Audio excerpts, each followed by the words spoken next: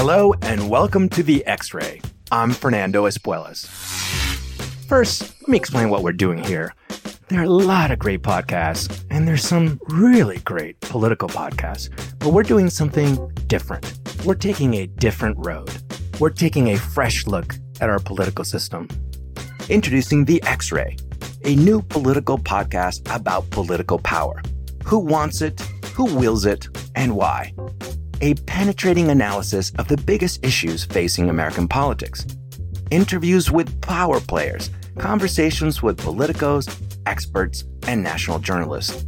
And a special segment called X-Ray Vision, a fun exploration of the real person behind the political title. I'm your host, Fernando Espuelas, and I hope you'll join me every week on The X-Ray. For more information, check out thexray.org and don't forget to subscribe on your favorite podcast platform. The X-Ray is a project of Issue One.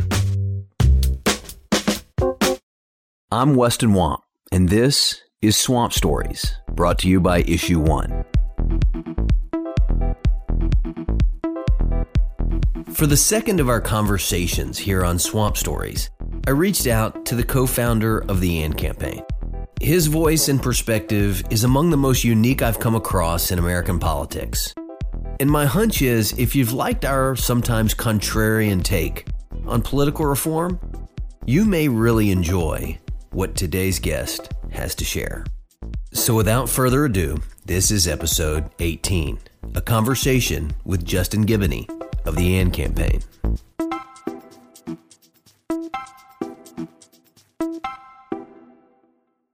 I'd like to just start with giving you a chance to tell us the story of AND campaign. I think it kind of just starts with my journey. So I'm an attorney by trade, was doing political consulting and campaign management for a while, and just realized that as I was doing it in the city of Atlanta in a very progressive space, that when I was talking to the candidates that I was running their campaigns, or I was talking to friends who wanted to run for office, it became very clear that they felt like they had to surrender some of their Christian conviction. And it didn't make sense to me that, there are a lot of biblical Christians, Orthodox Christians in Atlanta. And it didn't make sense to me that coming from a community like that, you would have to run like you're from Midtown or something like that, right? And so I started to think, why is that? Why is that the case? And it became clear there just wasn't a lot of organization from the church around that. And that because we were in a progressive space, I think even though it's a small group, I think the kind of secular progressive folks in some of these larger cities are better organized, have more resources. And so they can kind of control the reward and punishment mechanism in urban politics, even as the minority. So I started to see that. I said, man, I got to do something about this. At the same time, I had friends who were Republicans who felt like this is probably during the Tea Party time that they weren't allowed to be as compassionate as they thought they wanted to be. And so I began to identify, along with the co-founders of the AND campaign, this false dichotomy where when you went into politics, you either had to go to the left. And if you go to the left, you're going to surrender your convictions. You go to the right, you're going to surrender some of the compassion or the focus on some justice issues, and really began to believe that as Christians, we can't do either, that we had to be both compassionate and maintain our conviction. And in meeting Sho Baraka and Angel Maldonado, who are the other two co-founders of the AND campaign, that's kind of where the conversation started. Before that, I had created a group called Crucifix and Politics that was just me and other Christian kind of political strategists and folks who are running their county parties, stuff like that. And we just started to talk through these issues. But then I decided to broaden it and reach out to young pastors and artists and all that stuff. And that's kind of where the AND campaign came from. But AND campaign literally means it's trying to get rid of the false dichotomy and talk about compassion and conviction, love and truth, justice and moral order, and how those things work together and are interdependent rather than being at odds or mutually exclusive. So it's interesting. You jumped right into that false dichotomy you talked about. It's one of the things that made me so interested in the work that you're doing. Going back to when I ran for Congress, I challenged my Republican incumbent congressman in my 20s and almost won. But one of the things that was the most frustrating to me, even having grown up around politics, was the expectation, which just seems so unrealistic to me and naive, frankly, that we would all agree with each other 100% of the time based on the team we had picked politically. Because it seems to me that it's self-evident that our experiences and our fears and the things that we've been through in life, our pain, our fate, all these things give us, if we're honest with ourselves, I think a nuanced perspective when we consider political issues. And so you guys write about false choices in your book. And I was fascinated by, you're sort of speaking right to me, because I've always felt like really both parties peddled in only offering sort of this choice that says that, you're right, or this choice that says you're wrong, depending on the party. How do we move beyond it? And I think this cycle feels especially full of false choices. How do we move past that and encourage Americans, and particularly people of faith, to see that this doesn't have to be my way or the highway, or red or blue?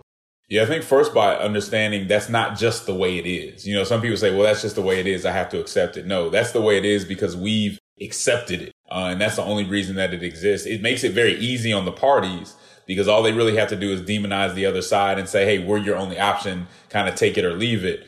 But that's not the way it should be. And I think the first thing Christians have to do is not necessarily get rid of the parties or step away from partisanship altogether. I don't think that's necessary. I think we just have to put it in perspective. We have to make sure that our political parties are not part of our identity. So you should be able to insult my political party, critique my political party, and I shouldn't feel like you're critiquing me necessarily or insulting me, because that's not who I am. I just use my party as a tool.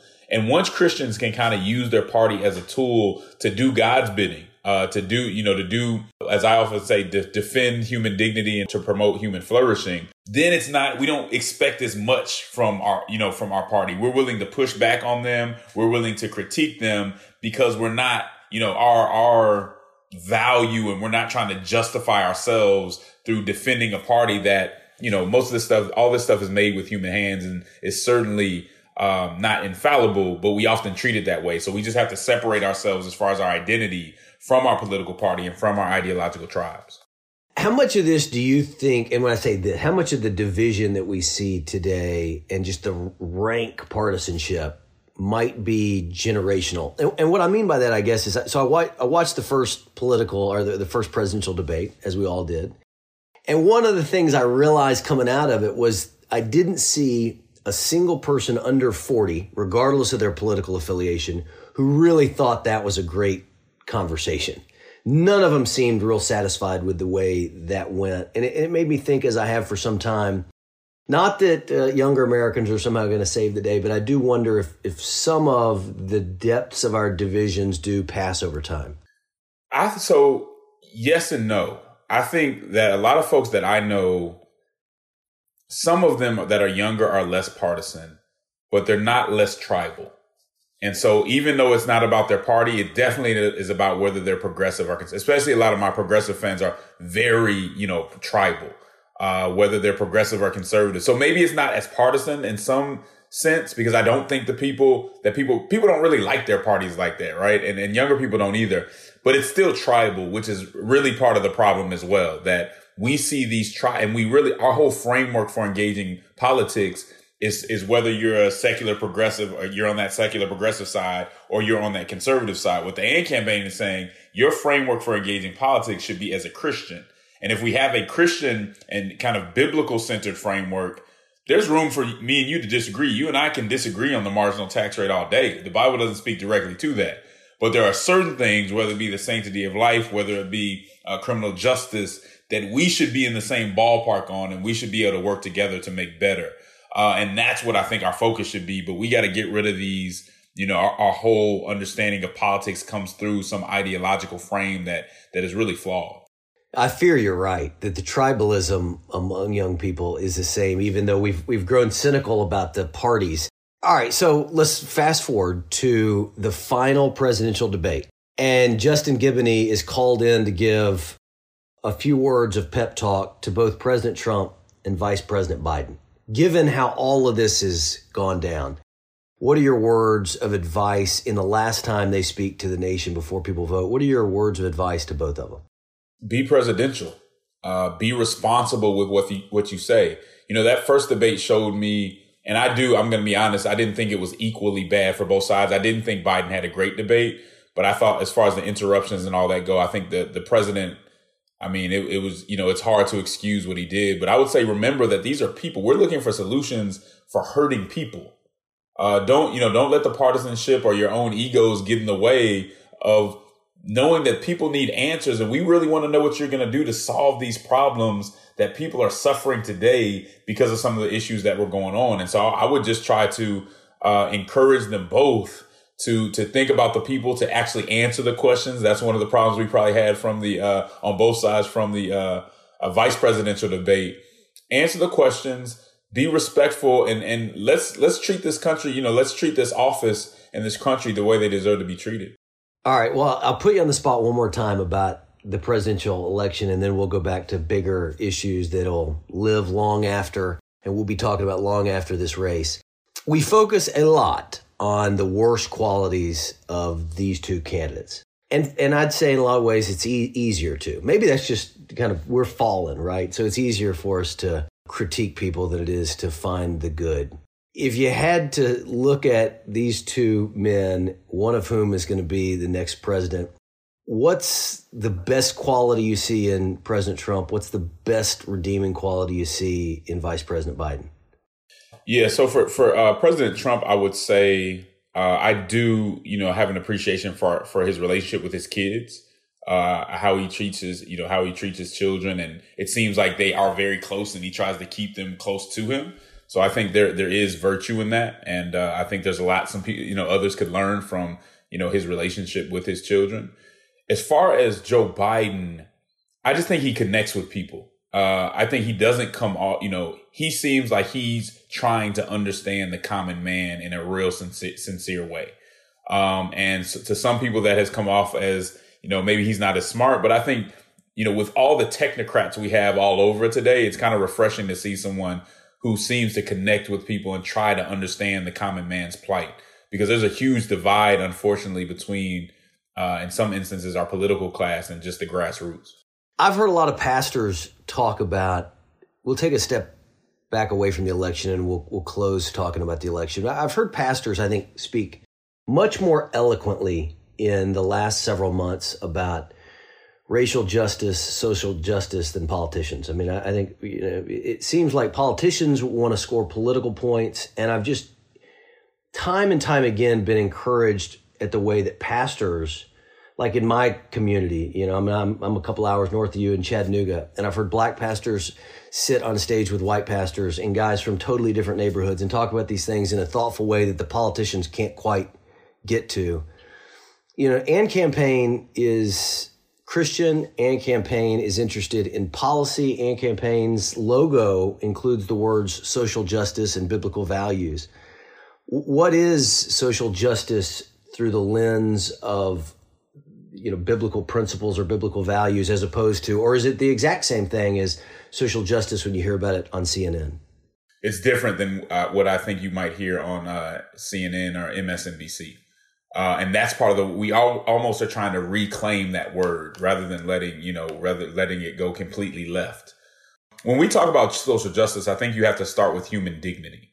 And if we all believe that humans have an innate dignity, if we believe because we were created in the image of God, that we should be treated to a certain standard, right? And that's kind of when we talk about social justice, we're talking about biblical justice when it comes to people, treating them to a certain standard based on their human dignity in a social context. So to us, all social justice is biblical justice applied to a social context. So when someone when someone's accused of a crime, how do we make sure that they don't serve more time than they deserve to serve? We see that happening. We see unjust imprisonment in the Bible over and over again. When you take someone, a man especially, out of their home and keep them in a prison longer than they were supposed to, it doesn't just affect them. It affects their community. It affects their children. And we would say that social justice would say that, number one, there shouldn't be any partiality within those laws. And we have to make sure there's no disparity in how long people are being imprisoned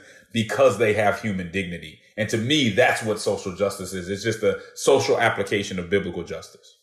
How do you feel as, a Georgian, a Christian, somebody who's, a young American, about how the conversation in our country has gone in the middle of a pandemic, in the middle of a presidential race, as we've revisited a lot of these racial issues. I mean, I sensed that there was this sort of several weeks of due diligence and kind of genuine soul searching, due diligence on the issues that have, that are relevant to political reform, soul searching of things maybe we had assumed had been addressed that hadn't been properly addressed. Those few weeks seem to then devolve back into tribalism. Feels that way to me.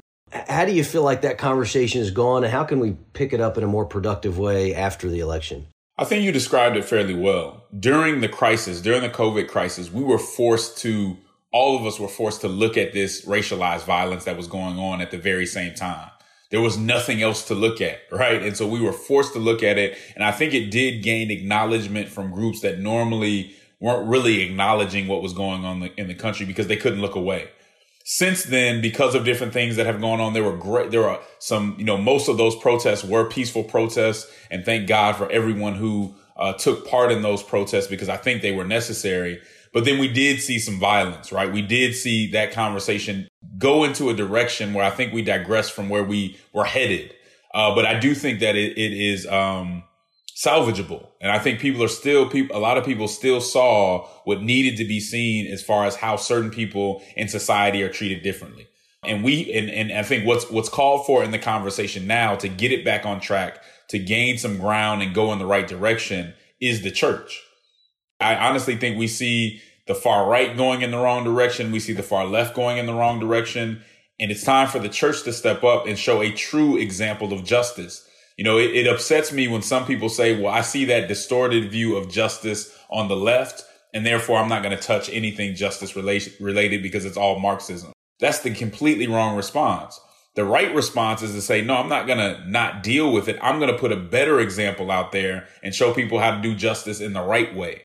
And that's what the AND campaign is doing. That's what we're trying to do with our Prayer and Action Justice Initiative, where we've brought together the National Association of Evangelicals, the Church of God in Christ, which is one of the largest African-American organizations, several Hispanic organizations, an Asian evangelical organization. We think we're brought together kind of an unprecedented coalition of biblical organizations to address the issue of racial justice. And I think that's really where the answer is.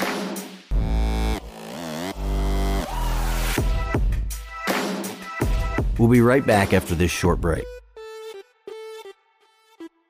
Today's episode is brought to you by Future Hindsight, a podcast that aims to spark civic engagement through in-depth conversations with citizen changemakers. Join host Mila Atmos as she uncovers what gives America's most seasoned political experts and activists hope to change the future. Future Hindsight believes we can make the country better by working together and provides the building blocks for change through in-depth interviews with the men and women making it happen. You can listen to Future Hindsight wherever you get your podcasts or futurehindsight.com. We're back. This is a tough question to even frame, but this president has not, one of his strong suits has not been handling racial questions well. And he's left at times a lot of us on the political right wondering what he means. Is there some motive or strategy to the fact that sometimes he speaks very clearly, sometimes he doesn't? I sense that if I was a black man, I would feel often like this president left things open-ended that should never be left open-ended. And the question is, how, if the president were to get reelected, how and what should he do? What should Christians in his solar system have? Because there have been prominent Christians, and some of them are Atlantans who've been in the White House frequently talking to the president about faith issues. How could the president walk back some of the division that he's caused and be a healer, or is that possible? Yeah, I always think it's possible. I mean, I think my faith tells me that nobody is irredeemable. So I don't go along with that narrative.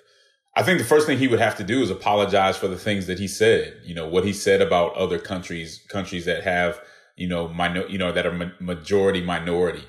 Those things hurt. Things that have been said about immigrants coming over the border and who they are and how they should be treated. The first step would be to say, I was wrong. I didn't say that the correct way. I haven't done the right things, and I want to move forward. And then creating a policy that shows that he's serious about doing that. That is possible. Unfortunately, I'm not sure that the will is there, but I always hold out hope that that's the case. As far as the folks who supported him, I'm a true believer that once you vote somebody in, your primary responsibility is not just to justify and defend everything they did. Your primary responsibility is to hold them accountable. And that's for Christians on both sides. I voted for Barack Obama, but I wrote in Christianity Today that urban Christians let Barack Obama down because instead of holding him accountable, we were just trying to defend him. And you cannot leave politicians to their own devices, because if you're not pushing them, somebody else is. And I think for Christians to vote in Trump and then not hold him accountable, to be more worried about defending him than saying, yes, what he said was wrong and that he needs to apologize for that is unfortunate. And so I think that would really be a good place to start. And that brings us back to tribalism, doesn't it? I mean, I think that's, again, it's my primary irritation on Twitter. You open up Twitter and I just so often long for people to call out their own tribe. It's not that hard, frankly, to see that there's hypocrisy on both sides. But often you're right. We just knee jerk to defense, and you'll see if you watch over any continuum, you'll see people on both sides. They'll almost change positions in order to constantly be defending. Isn't that right? Yeah. I mean, the thing is, and we've got to change the narrative on that. It's not brave to shout across the other side, mostly to people who aren't even listening to you, about how terrible they are.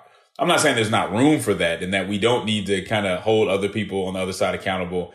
It's much more brave to turn around and look at your own tribe and say, hey, here's some things we need to fix. And what people don't get, we sort of feel like we're empowering our opposition if we're honest and we hold our side accountable. No, what you're doing is you're gaining credibility, because there's no reason for somebody on the other side to listen to you if you have obvious issues that you're covering up and you won't be honest about them, but then you try to hold them accountable for something they're doing.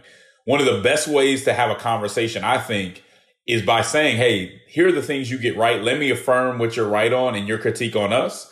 Now maybe you can now you've disarmed someone to say, or diffuse the conversation to say, now can we talk about some of the issues I see on your side? Because I'm not trying to come out of this faultless, and I hope you aren't either. Okay, so another election related question, and then I want to talk about 2021, regardless of who the president is. What's the role of people of faith in the days after the election? I mean, as you know, there's a lot of conversation about how long it'll take to count votes and whether either side will accept their results. And the president has, probably added to this confusion through some of the things that he said.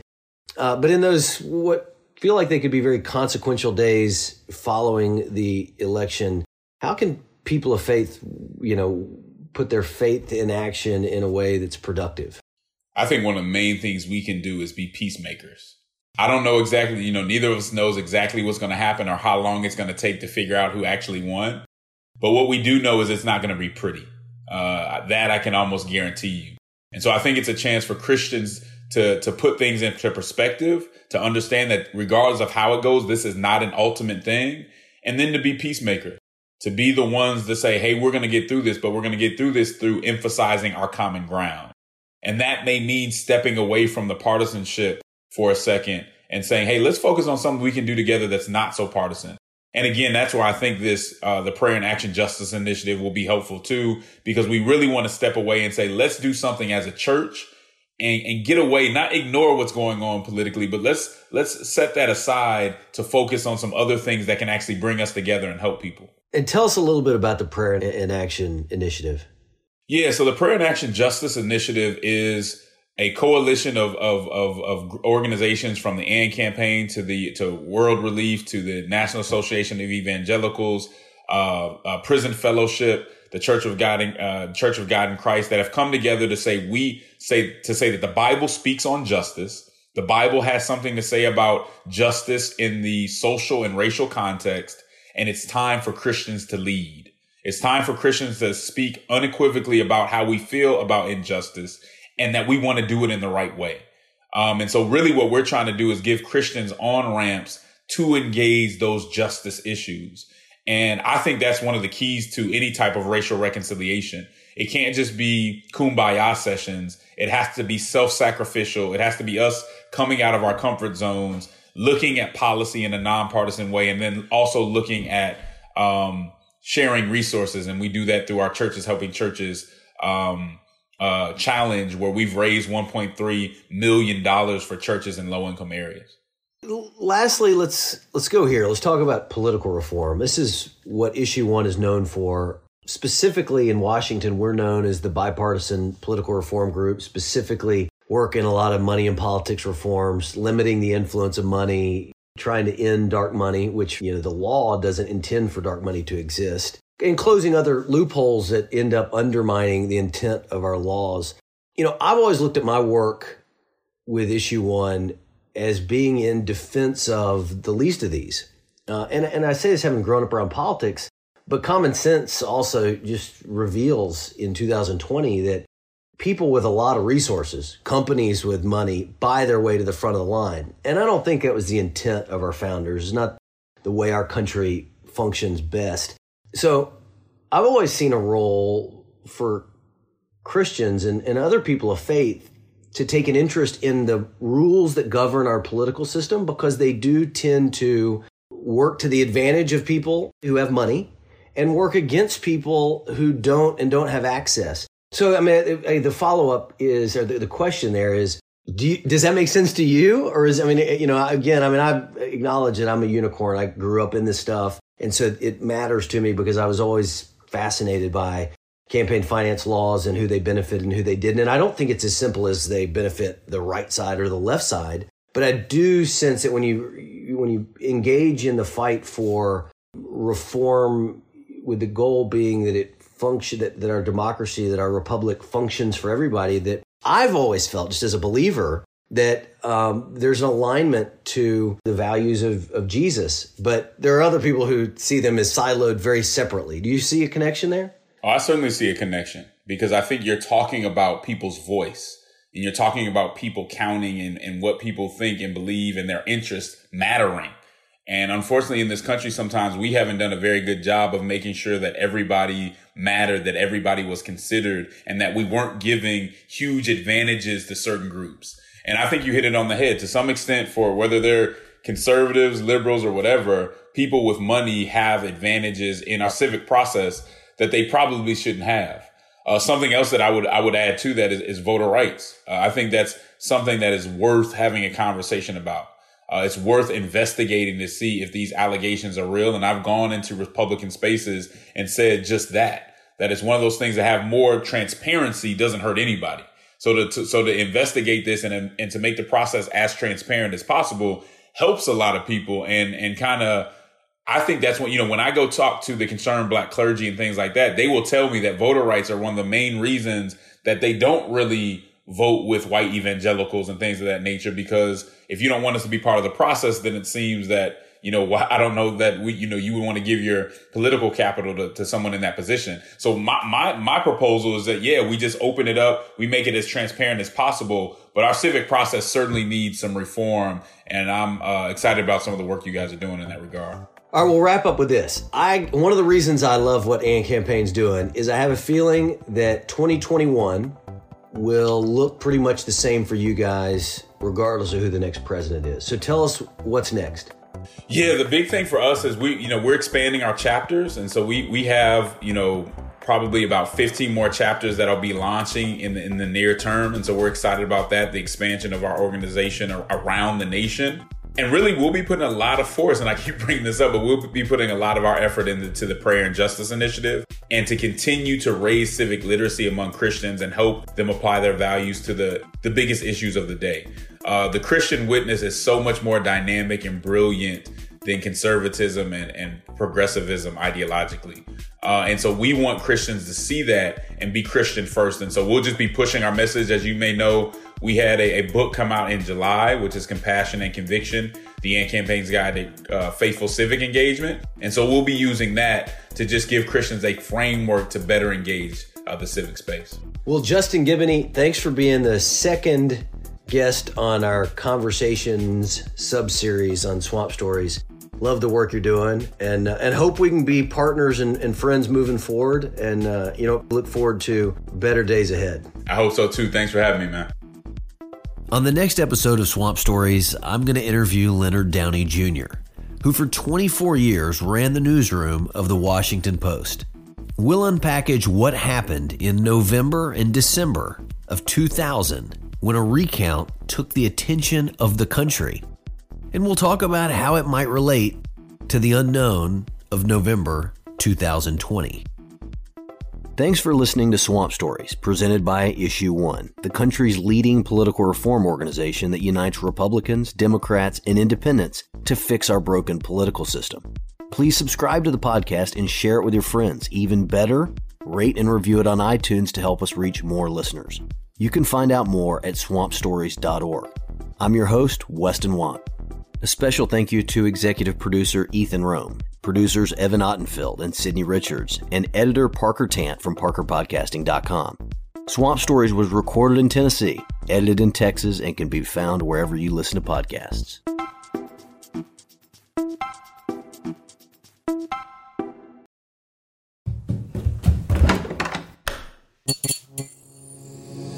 This podcast is part of the Democracy Group,